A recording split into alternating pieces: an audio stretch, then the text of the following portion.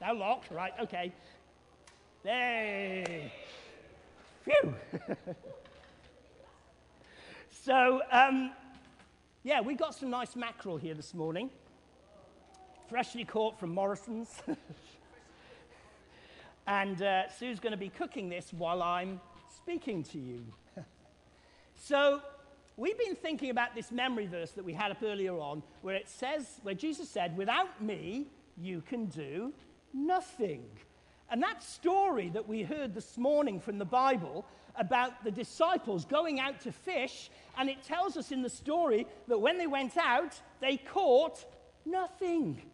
Just like Jesus said. Jesus said, "Without me, you can do nothing." And they went out and they caught nothing. It's the same word.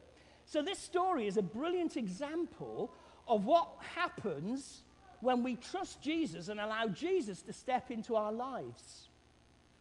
Now, two things I want to kind of just share with you this morning. Can we have the next slide, please, Josh? Okay, here are two truths that this story teaches us. Firstly, Jesus meets us in our real world. Do you notice in the story, Jesus doesn't meet Peter in a religious building. He meets him in his real world. The disciples have gone back to a place called Galilee where they lived, and they've gone back to their old jobs. They were fishermen, and they've gone out fishing because that was how they earned their money to support their families. So they had to go back and do something, and that's what they were doing. They were out fishing. But here's something really embarrassing for them. Here are these guys, experienced fishermen, in their home waters, and they go out fishing, and they catch nothing. And they come back feeling really embarrassed and bad about this because they think, well, I should have caught something, but they didn't. And even badder news is they didn't have anything for their breakfast.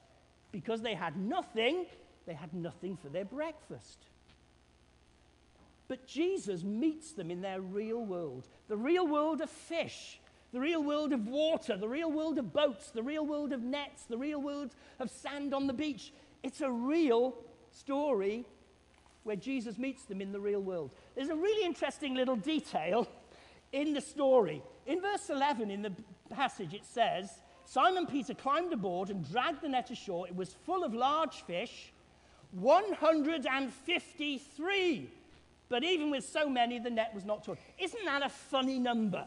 153. Imagine if you were making up a story about catching fish. You would have said, "We caught hundreds of fish. We caught thousands of fish." You might have come up with a kind of popular number. "Oh, we caught 100 fish." But no, John says, "We caught 153 fish." And that's really important, you see, because a lot of people think the Bible is like a fairy story. But it's not a fairy story, and I tell you why it isn't a fairy story.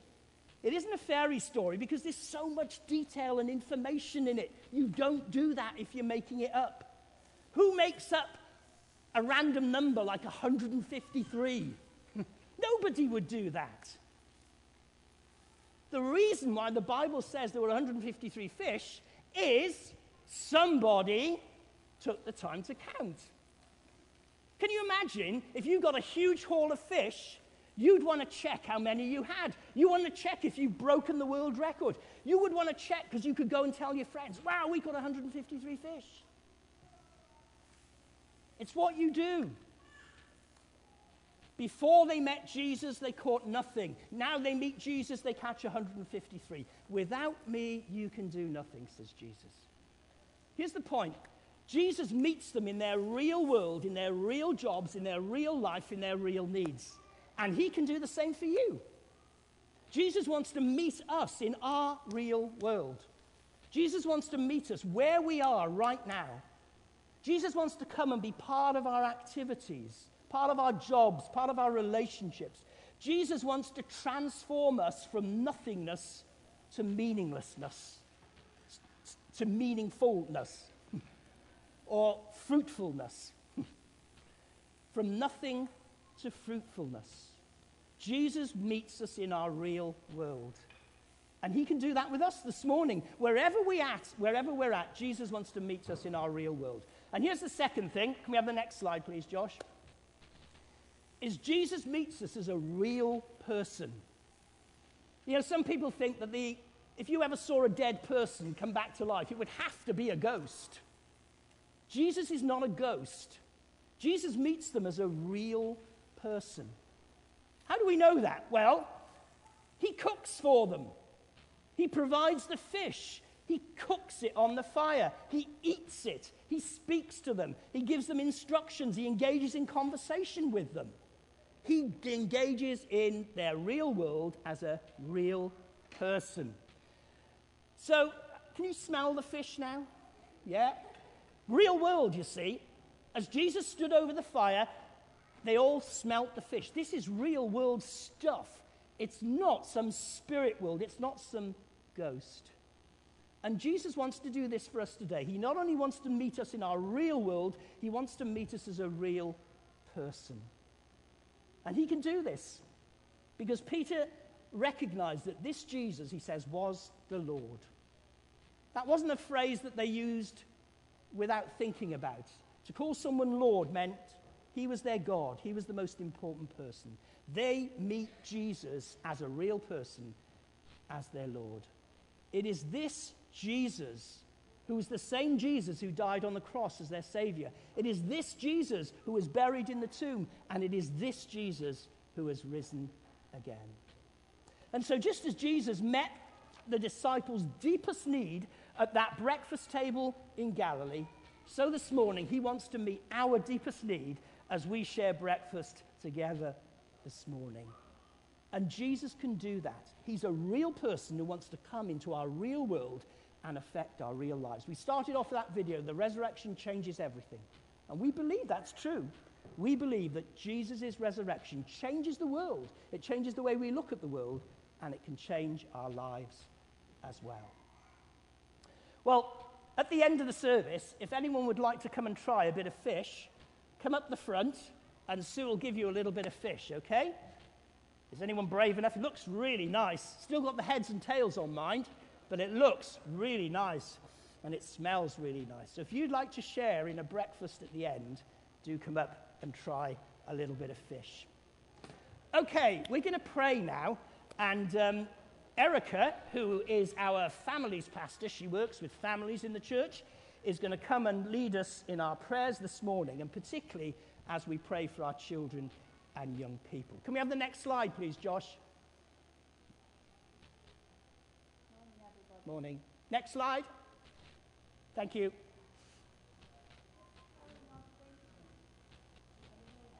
Is it on? Oh, sorry, Eric, it's not on. I switched it off. There we go. Okay. That's better. I know that I'm normally quietly spoken, although my kids will tell you different.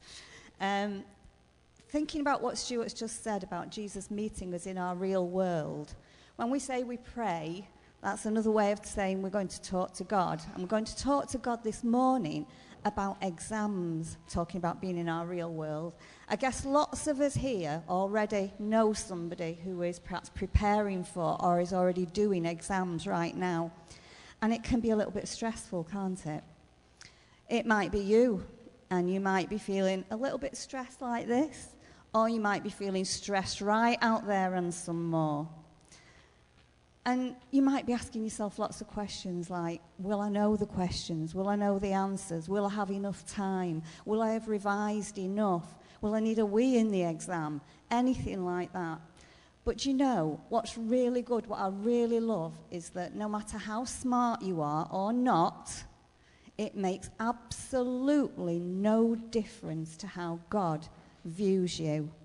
This might seem a really big thing at the moment, but it's actually a very small part of your life. And God loves you inside out, and he's got a plan for your life, and your future is absolutely safe in his hands. And so this morning, God actually says to us, tell me about your worries. Why? Because I care for you. And so this morning, what we're going to do is we're going to tell God about our concerns about exams, whether it's for yourself or somebody that you know. And he's so amazing that you don't need fancy words. He actually knows what those sighs mean when you've just had enough and you've no words. So I'm going to say some words, and then I'll leave some space for you to talk to God in your own way, and you'll know when it's finished because I'll say some words and then say amen.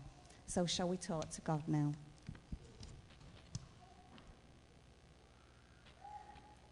God, we thank you that you love us inside out and unconditionally because you made us for your pleasure. That being smart doesn't make us worth more to you. Please protect our hearts and our thinking if we begin to feel less than. God, you already have a plan for our lives. These exams, although they seem so big to us right now, are just a small part of our lives. God, thank you so much that our future is safe in your hands. God, you tell us to give all our worries to you because you care for us. Leave a space now. Tell God about how you are worried about, anxious or anything in your own words, whether it's for yourself or someone that you know, confident that he hears and cares for you.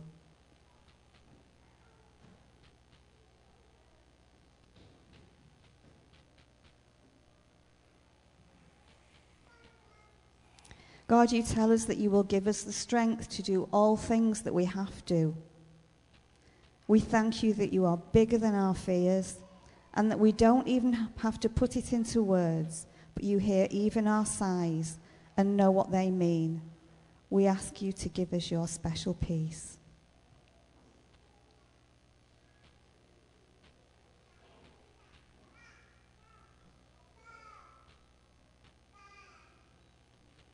God, we just want to thank you for every time when you've helped us in the past. Maybe it was to keep our minds concentrating when we were tired. Maybe it was that comforting talk from a parent, grandparent, friend. Maybe it was that teacher who explained something that we just didn't get.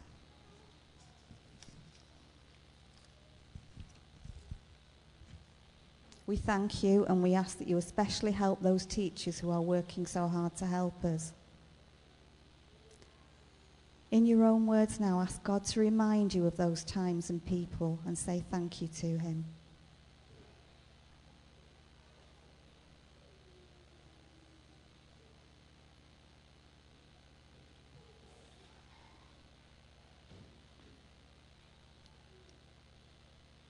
Maybe God's brought someone into your mind as we've been talking to him. Maybe it's one of your friends at school or college. Maybe your own children or grandchildren or those that you teach. Tell God about them now and ask God to show you if there's a way that you can help them.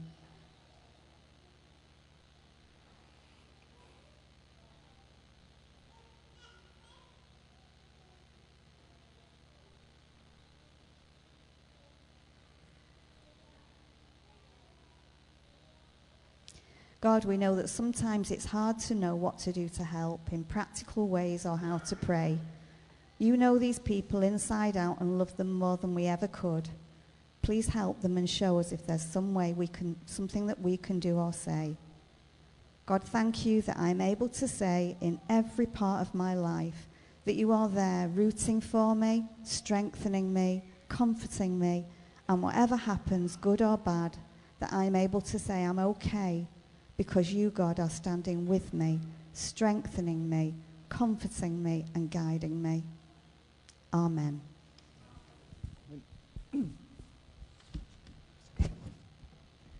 Okay, thank you, Erica. Right, we're going to sing one more song, and then we're going to have the blessing of Jack. So next song is called Every Step, and it just fits in, doesn't it, that God is with us every step of the way. And again, any kids or adults like to come and help us with the actions?